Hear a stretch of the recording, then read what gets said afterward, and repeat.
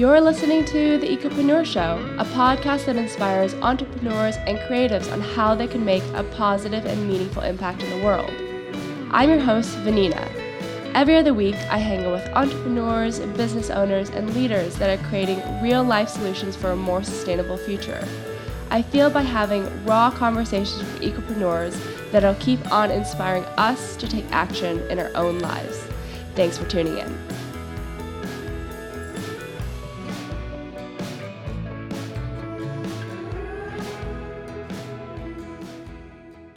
All right, Jenica, thank you so much for being here. Can you tell me about Zero Waste Wisdom?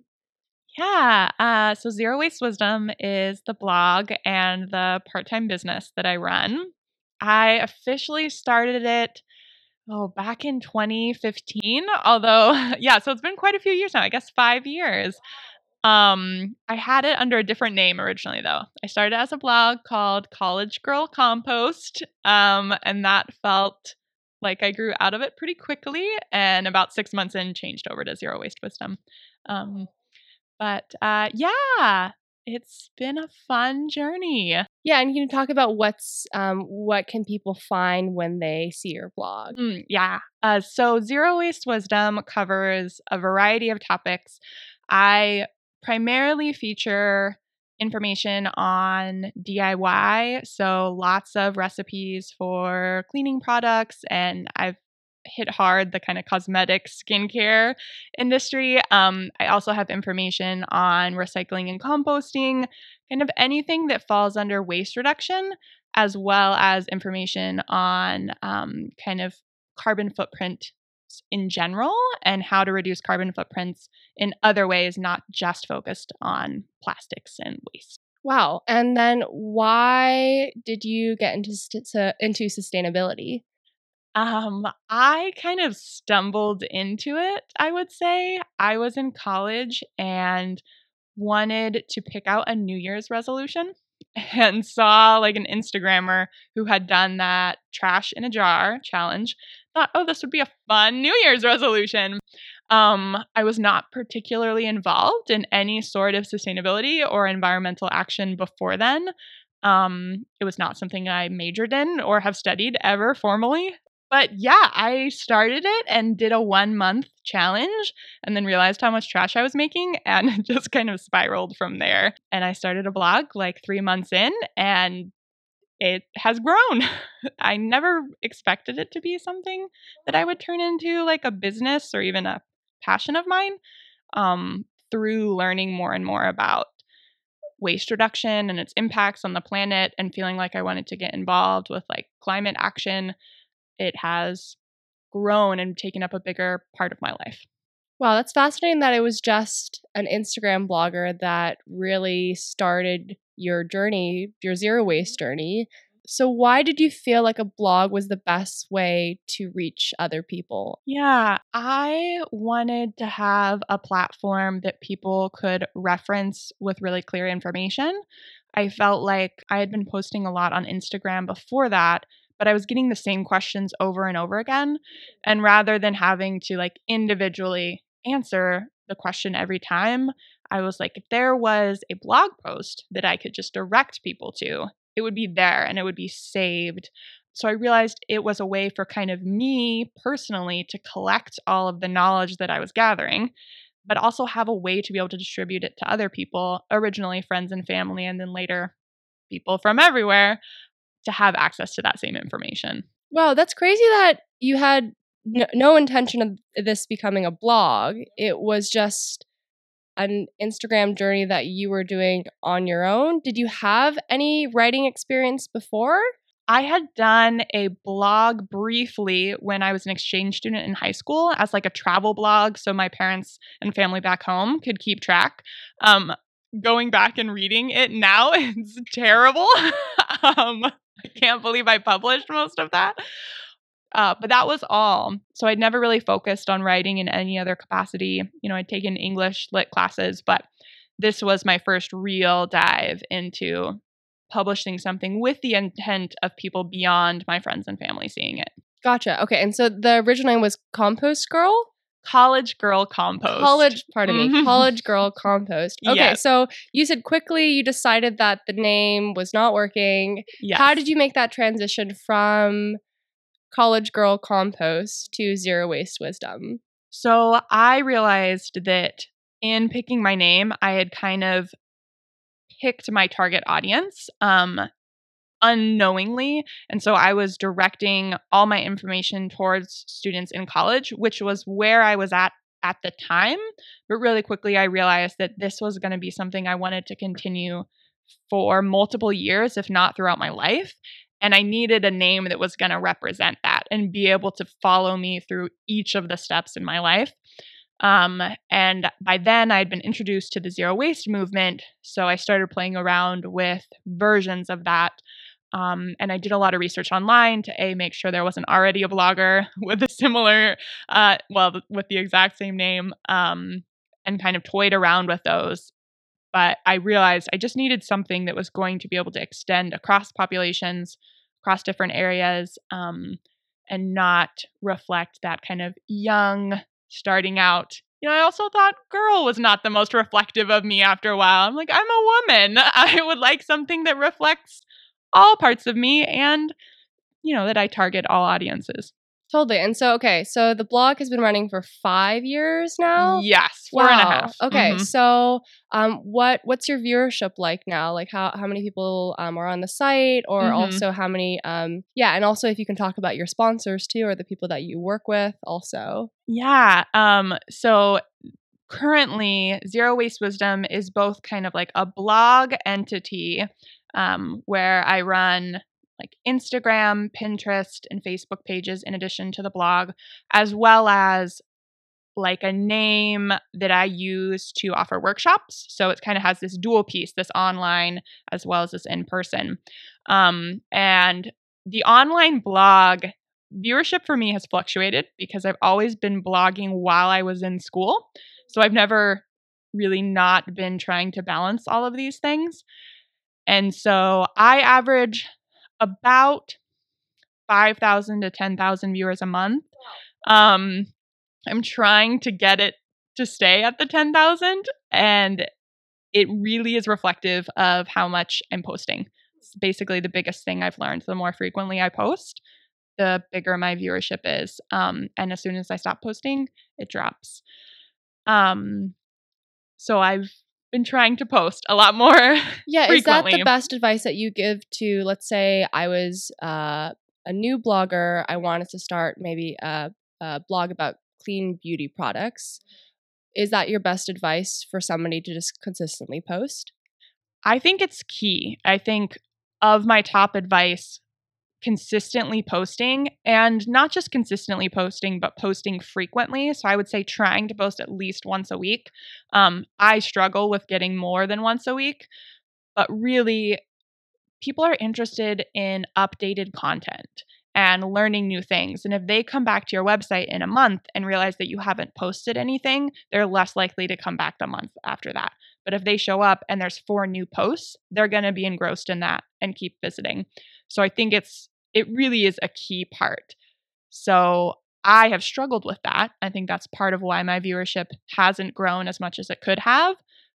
But once I do get into it, and I have been focusing on that in the last 6 months or so, it can make a really big impact really fast. Wow. Well, I definitely notice as your friend that you're always a wealth of knowledge. You're always reading a new book. I mean, you just showed me all the books that you've been reading. I have a list of recommendations. I have a lot of recommendations. And you're, I feel like you're always just so current, staying up to date, especially on news and sustainability, kind of new things, new products that are coming out. How do you stay inspired and then also still find the time to keep on creating as your part-time?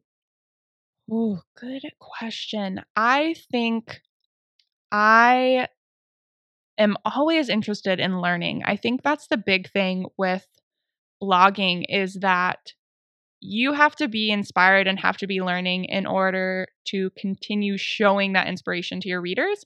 I think where I've hit pitfalls is where I've been stuck on making content rather than writing about what I'm interested in. So I would guess that I would say is that I have tried not to fight what I'm interested in. So right now I'm really interested in a lot of books and doing a lot of documentaries. So I have multiple blog posts going on all different sections of that.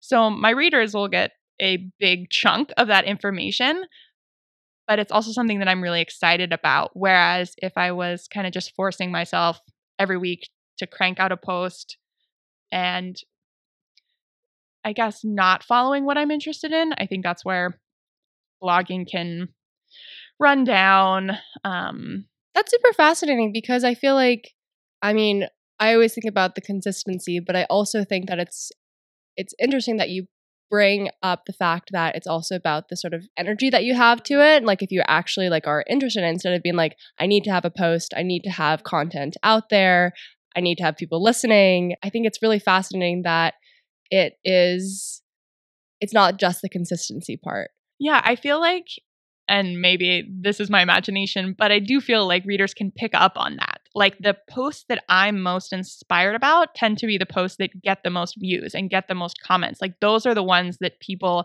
are asking other questions about or thanking me about. And it's probably reflective of the fact that I put so much more energy into it, and either it changes my writing style or the length, or I'm not really sure. I haven't done data analysis on it, but it's pretty consistent that the ones I'm excited about get the best engagement. Okay, so now that we're talking about this, what have been your most popular articles and why? Yeah, a couple of them are, I had a post a while back that I wrote about my top 5 environmental books that I recommended. It's one of my top read posts. I'm doing an updated one now with a lot more than 5. I've seen it. It's a lot. There's a lot. Be prepared. As well as I did a DIY mascara recipe, which I was experimenting for months with and like tried 7 different recipes before I came out with this one. That has been one of my top viewed, as well as I did this step-by-step how to buy in bulk and kind of explaining what is tear weight, how do you measure, like if you're going into a bulk store, what do you need to do from start to finish? All of which I felt like were things that I put a lot of time into. I was really excited about. But interestingly enough, kind of hit different areas. Like there's the cosmetic, the DIY, there's the practicality, and also like the education research side of it. When did you start doing ads and affiliate marketing on your blog? I didn't start monetizing my blog in any way until probably 2 years into it. I started doing workshops first before I looked into that at all. Once I think what was hard for me about it is that all of the ad programs I saw were for things like Amazon, or they required such a large viewership that I wasn't eligible for.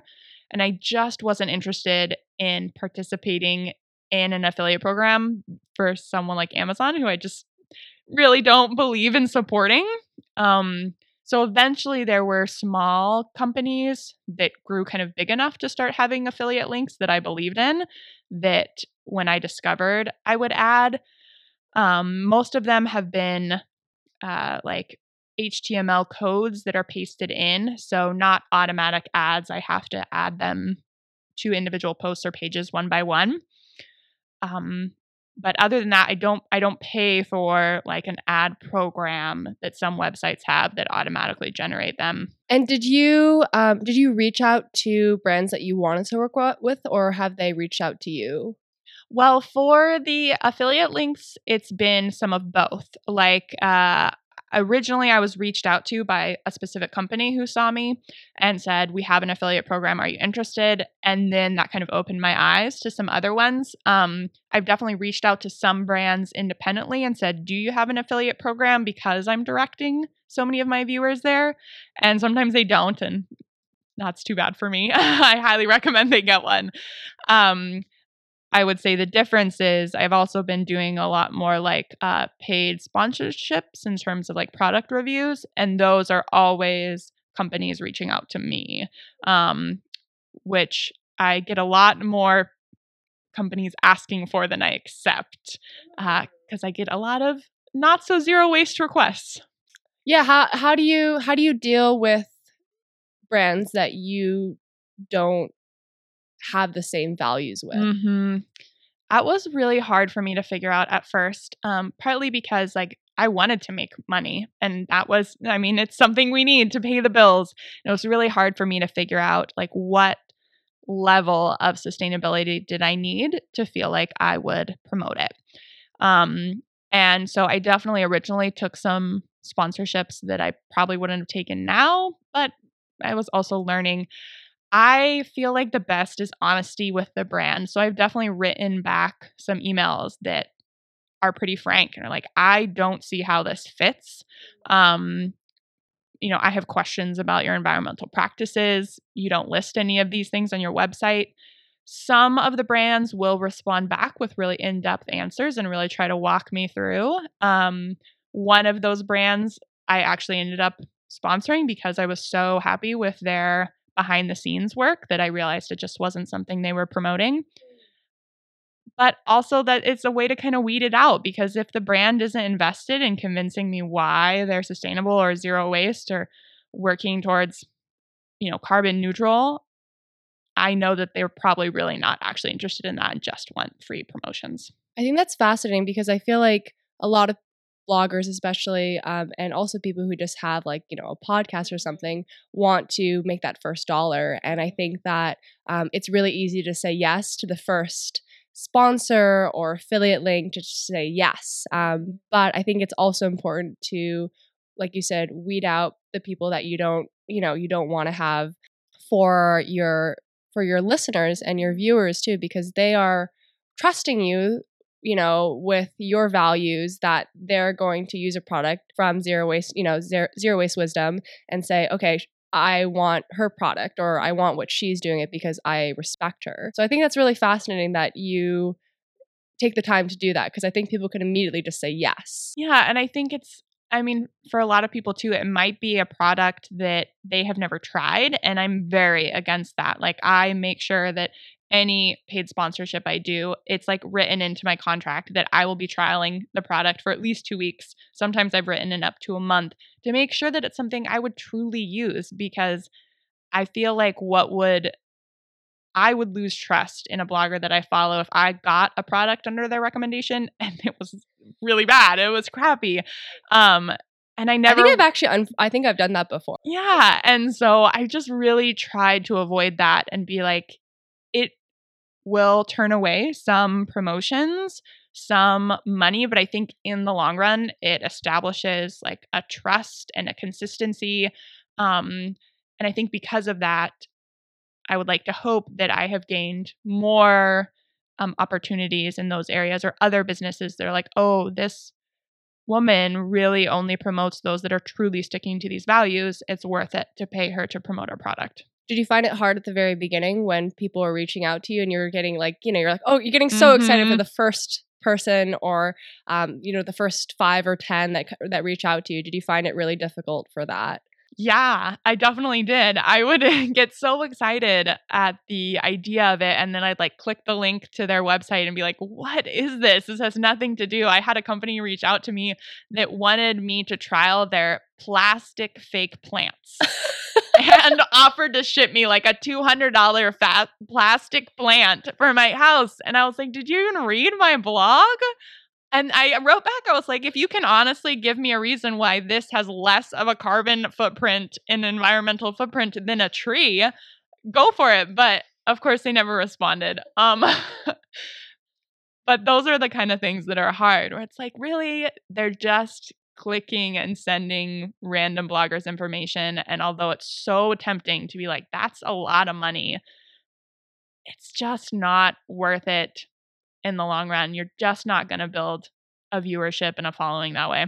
Yeah. What is that saying? Like, you want to build your first 100 true followers. You don't want just to have saturated 1,000 that doesn't really believe what you believe, but it's having those true followers is what really matters. So I want to talk about, you said that you're on Pinterest, Facebook, Instagram, you have your website too. Am I missing any other ones? Nope, that's everything. Okay, cool. I think. All right. So if I was a blogger what do you recommend are the best platforms to use? Yeah. So last night I actually just checked Of my course you did. my Google Analytics to prepare for this. Love it. First off, if you're not using Google Analytics, you absolutely should be. It is, if you are familiar with cookies, it's one of the many cookies that is in your website. But it will track it all for you and let you know exactly where all of your viewers are coming from, as well as the times of days, countries, etc. But one of the things that I consistently see is that 97% of the people that end up at my website come from Pinterest. So it's like a huge percentage.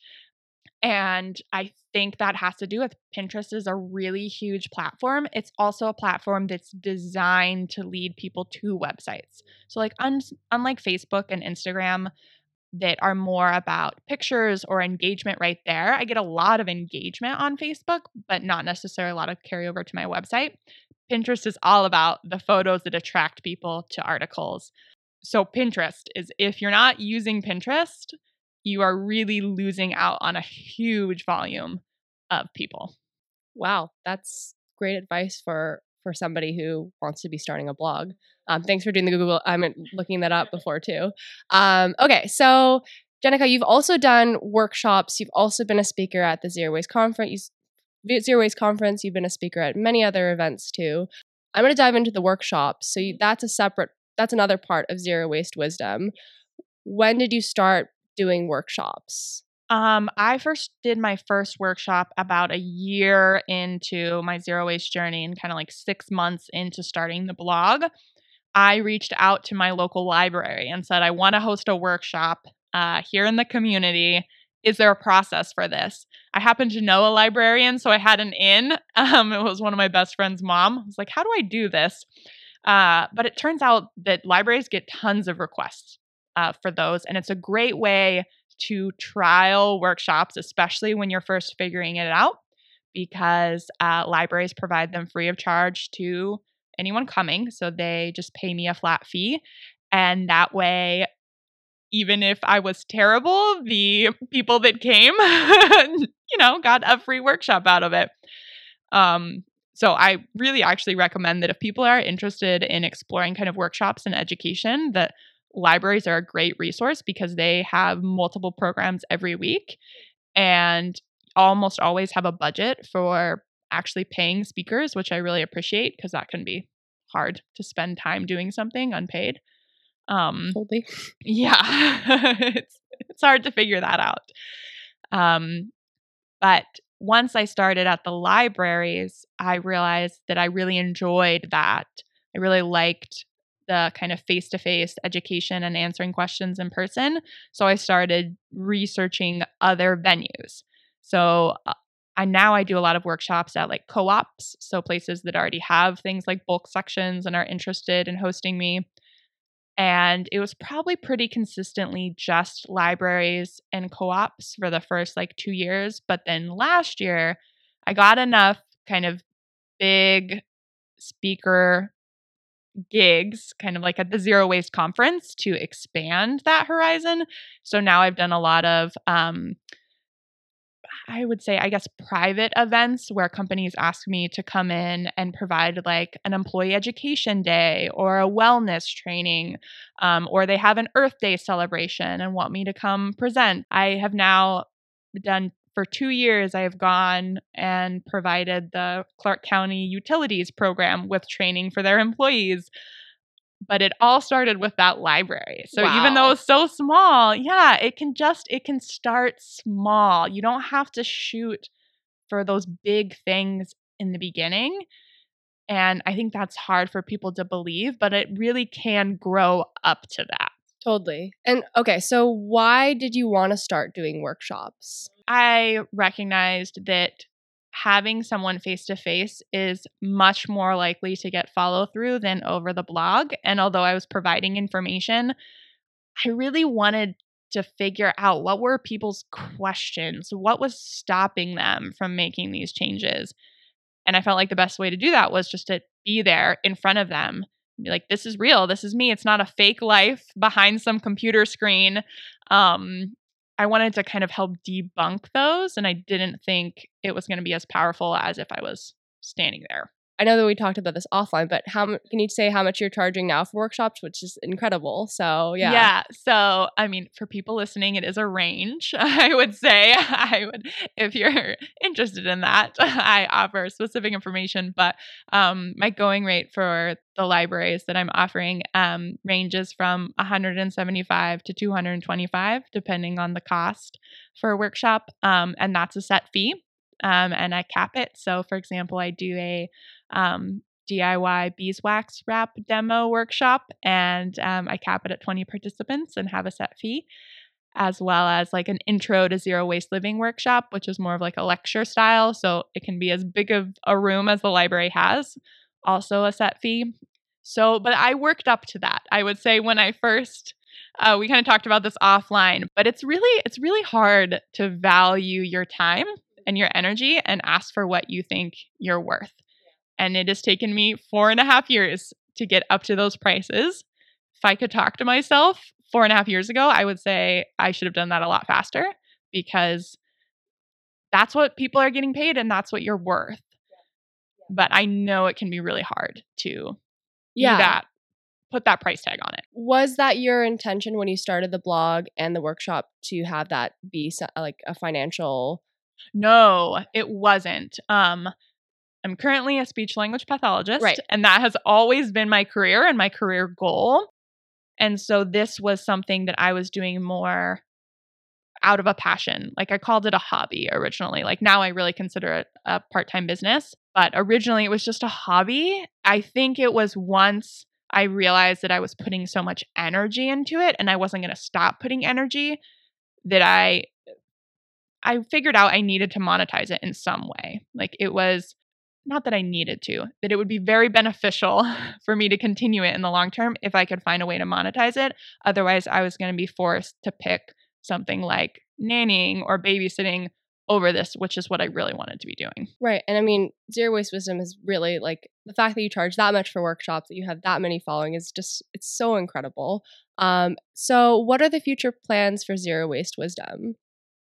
I want to keep doing workshops. I really want to keep growing what I'm offering, and just expand kind of the topics that I've provided workshops on.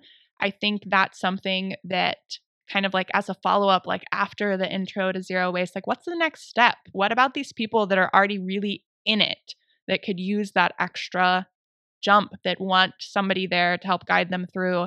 As well as, I haven't fully explored this, but kind of more doing that business style consultation, thinking kind of what I've been doing with like Clark County Public Utilities, and just finding ways to bring the information into new areas, either private businesses or people's homes, trying to figure out the people that aren't going to show up to my workshop at a library or a co-op, how can I still get the information to them?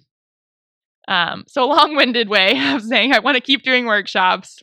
We talked about this a little bit offline, but I would love to explore the idea of stopping my job part-time and doing kind of a part-time speech language pathologist, part-time zero waste educator / blogger. That will probably be 2 or 3 years down the road, but I don't see Zero Waste Wisdom going anywhere. If anything, I see it expanding.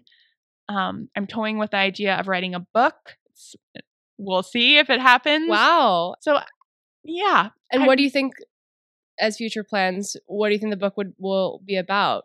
That's a good question. Well, I'm reading so many books right now that it's got me thinking, like, what area of this do I want to fit into? And I feel like there are so many good zero waste guidebooks already out there. Like and you'll see my blog post, I've got a list of 20 of them. There's so many. And I'm not really sure I could expand that area in a lot of ways. I think I am most interested right now in trying to address ways as individuals we can have change at the systemic level, and how we can take zero waste from a lifestyle choice to tackling the big issues of the climate crisis, and kind of taking our bottom up approach, but making sure we actually go to the top, because I think we get stuck at the bottom as an individual so often. offline, you also mentioned that I forgot to even mention that, you've been living a low waste life for how long? Also 5 years? Yes. Okay, I forgot to mention that. Jennika's been living a low waste life for a long time too. Sorry, we've been friends for a while. It's more like just something that's a part of our relationship. So I forgot to mention that for our fellow listeners. But I remember you said you are very content with the low waste lifestyle that you have created, that you feel like you want to do more and you want to be more on the political scale, the larger scale. Can you elaborate that a little bit more? Yeah, when it started with the kind of trash in a jar, it was really hyper focused on myself. And it was all about what I was able to do and reduce. And over the years, I've just realized how much privilege I had in doing that and how much our waste is associated with our culture and our race and our economic situation and whether or not we have recycling or grew up composting. Like there's so many pieces that play into it that I started realizing that I could make all these changes, but not everyone was in the position to do the same. And rather than focusing on well, you should just do it anyways kind of mentality, I've started to think more about what are the larger systems stopping them from being able to have the same experience that I'm having, and how can I change those? Like, how can I make sure the system is sustainable in and of itself and it's not forced upon each of us individually? Gotcha. And then so what actions are you currently taking now? Yeah, so I'm getting more politically active. I have never been politically active before this. If you don't yet follow Polly Barks, she's amazing and has really gotten me inspired to be politically active. So, for example, I'm currently volunteering for a tax Amazon campaign that's going on here in Seattle, mostly because realizing that big corporations have a huge impact on our sustainability. And the taxes that we would collect from Amazon, if something like this were passed, go to fund low-income housing being built in Seattle. More low-income housing in Seattle is going to reduce the gentrification. And also, all of those people are going to be able to access the public transportation we have in the city rather than the lack of public transportation outside of the city. So I think it's more, some people might hear that and think, well, that's not really zero waste. How does that have to do with zero waste? And I think my argument is that we really need to expand our definition of zero waste beyond what that jar of trash symbolizes. That was a way for us to quantify an impact on the planet. It was a way for me to help myself get inspired. But really, zero waste is about not wasting resources, not wasting energy. And those are, both philosophical and physical things. So I think about that more as like, our fossil fuels. We need to not be wasting all of this energy we're putting into something that's then killing our planet. Like that's just a waste of resources and energy. So I think I've just been personally trying to expand my definition of that a little bit more and figure out ways to change the systems. I love the way that you redefine what zero waste is, because I think everybody now thinks it's that iconic jar with the trash in it too. And if you go on my website, I still have a webpage that's like my trash jar. And it's a list of the 4 years of photos. I did a trash audit every single month. And I would say that I don't think that's a bad place to start. I think that's what inspired me to get as involved as I am now. I just think that we also shouldn't be as judgmental of the neighbors next to us that aren't getting that or their trash that low, and rather than asking them or judging them like why aren't they doing that, asking the bigger question of what's stopping them and then working on those barriers. Well, I think I told you the story though, is when Dan and I traveled to Tahiti, which is where my family's originally from. I am so used to carrying a reusable water bottle. I thought, okay, I'll just find places to refill it. That is not the case in Tahiti.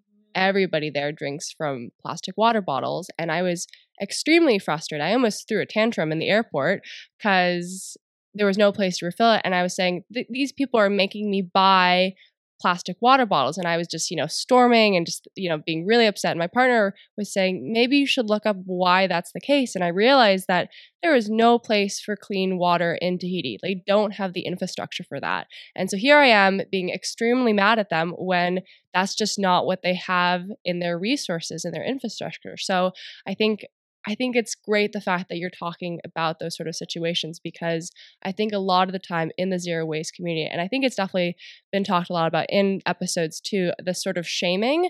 And I think that it's really important to not do that. I think especially in just any part of sustainability too, to know that sustainability is such a general word, that there's so many different ways of going about it. And to be, zero waste lifestyle is like, for some people, a luxury when people are just trying to put food on their table, and I think it's wonderful the fact that you're opening that up for our listeners to rethink what zero waste means too. And I think that example you gave of the infrastructure is a great way to think about. So someone, if they were to become politically active on that level and focus on that bigger issue and focus on structural change or industry change, from the outside, it's like, oh, that's not zero waste. But when you think about the effects it has then on like plastic bottle use, and you can think about, I think of Flint, Michigan, and those people didn't have access and still don't have access to clean water. They're forced to drink bottled water. My judgment of that should never be on them. It should be on the system that's forcing them to do that. So I think that's how kind of zero waste and environmental activism and all of these areas can come together and really should be thought of as one, because they all have that end goal of sustainability and keeping our planet healthy. I think sometimes we're just so interested in putting them in separate pockets. Yeah, I was just going to say that because I feel like that is the most common point, which is like, yes, there's all these political things happening, but we can do things on an individual scale. And I think they're always so different, and people have like a section in between. They're like, no, it's this, and no, it's the other.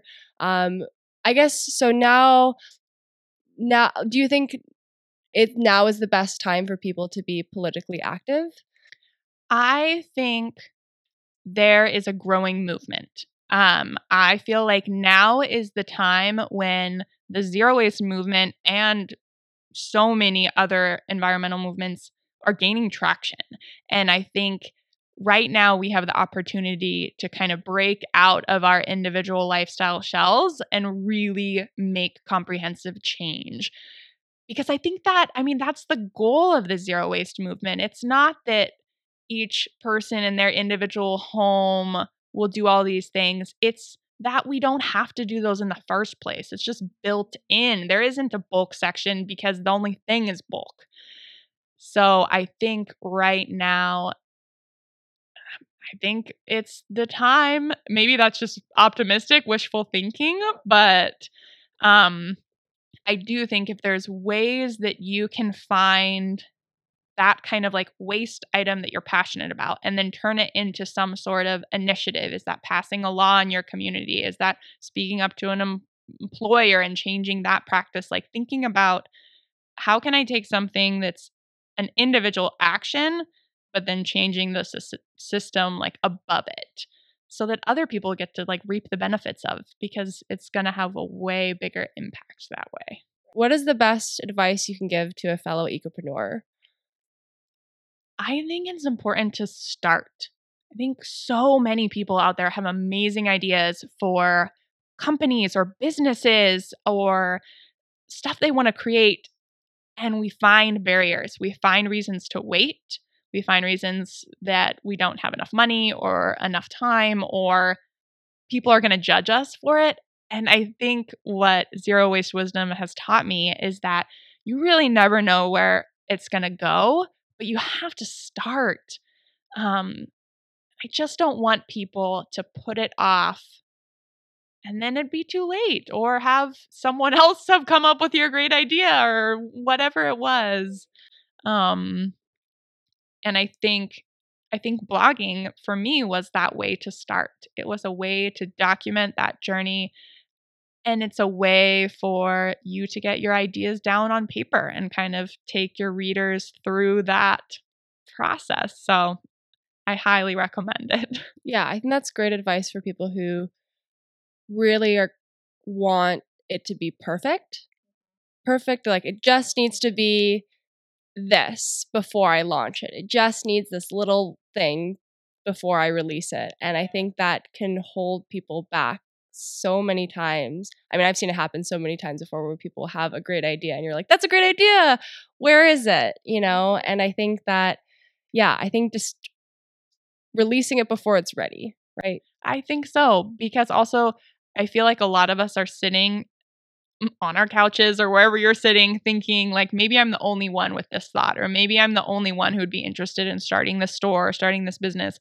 But the more I'm talking to other people, the more I realize that everyone's having these same thoughts. Like so many people are getting on this sustainability, environmental zero waste train that we just need to talk about it more. And if you actually start the business, you're going to find that there are people in your community that you would have never guessed that are ready to be on board and become partners.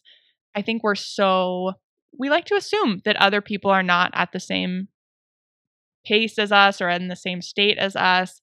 And I think more often than not, people are ready to support you, if not already like 10 steps ahead doing their thing too. And you realize like, oh shoot, like, I could have learned a lot from this person. Yeah. Wow. Yeah. We need to collaborate too. That's the other thing I would say to ecopreneurs is take advantage of the people around you that are doing similar work. Vanina and I were just discussing how it's so great to have someone in a similar field to be able to talk to, bounce ideas off of. There are amazing networks online, as well as like just setting up groups that you can meet up with just to keep each other accountable on whatever it is, blog posts or your budget or your business proposal. We really need to lean on each other for support in those areas. I agree with that completely. I mean, offline, it's been, as I've been in Seattle, it's been wonderful hanging out with Jenica because you can talk about so many things that you wouldn't be able to talk about. Like I definitely have support and the love from other people, but it's always nice to be in the same realm with a friend that you can just talk about. Like we were just talking about like ads and affiliates for like, I think an hour or something. Yeah. And you were heading out the door. We're like, oh, what about this? And there was just like all these little things that we both think about all the time. And the fact that we can kind of riff ideas off each other is just, it's always nice to feel like you have companions and friends that are in the same boat as you. Yeah. And I think especially when it comes to those affiliate links or monetizing your blog, like don't be afraid to reach out to people, other bloggers, and like ask what they charge. I know that felt really uncomfortable. Yeah. We are so against talking about money. Yeah.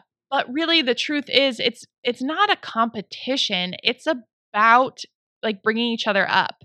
And it's important that we have an understanding of like what is our kind of going rate as whatever it is, paid sponsorships or workshops. And I think we just need to be more open to talking about that because we really are kind of a small group. Totally. Yeah.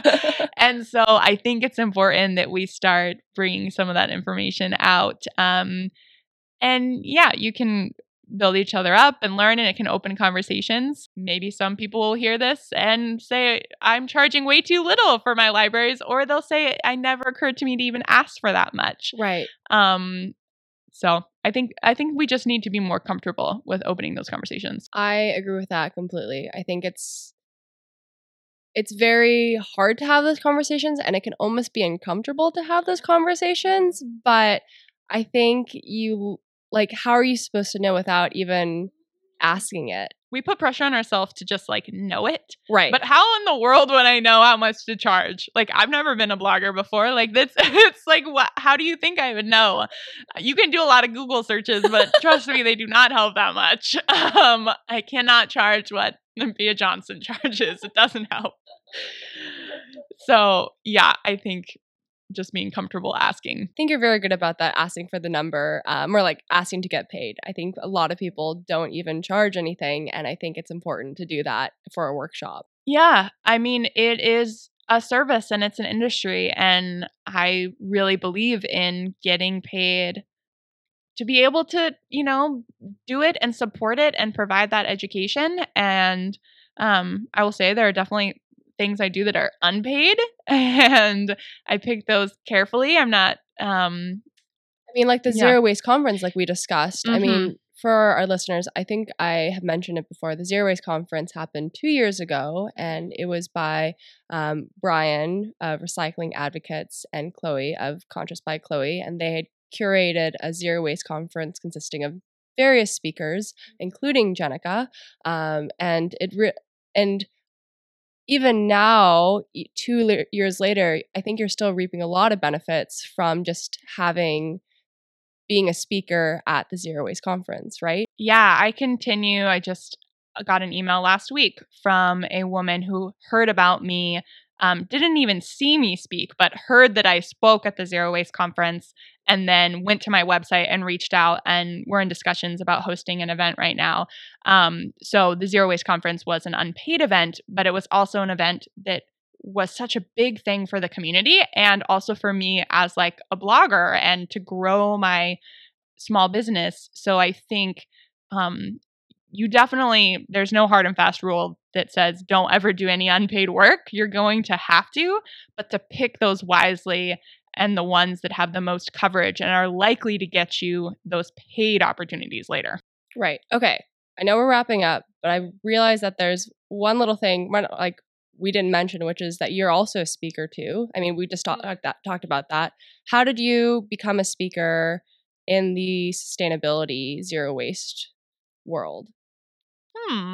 I was asked to be. I guess people had heard about my workshops, and some of my workshops ended up becoming kind of like speaking events. Like some of them are set up more kind of like lecture Q&A style. And I knew Chloe for that event. And so I knew about it, and she reached out to me. But I think it's just when you're offering workshops, speaking events are kind of one and the same. Like in my head, I'm like, I don't really think of there being a big difference.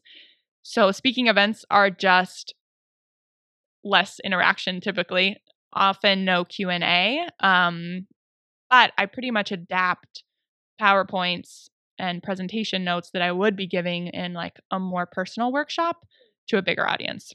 How can people connect with you? Yeah, so you can visit my website, zerowastewisdom.com. You can also find me at Zero Waste Wisdom on Pinterest and Instagram and Facebook.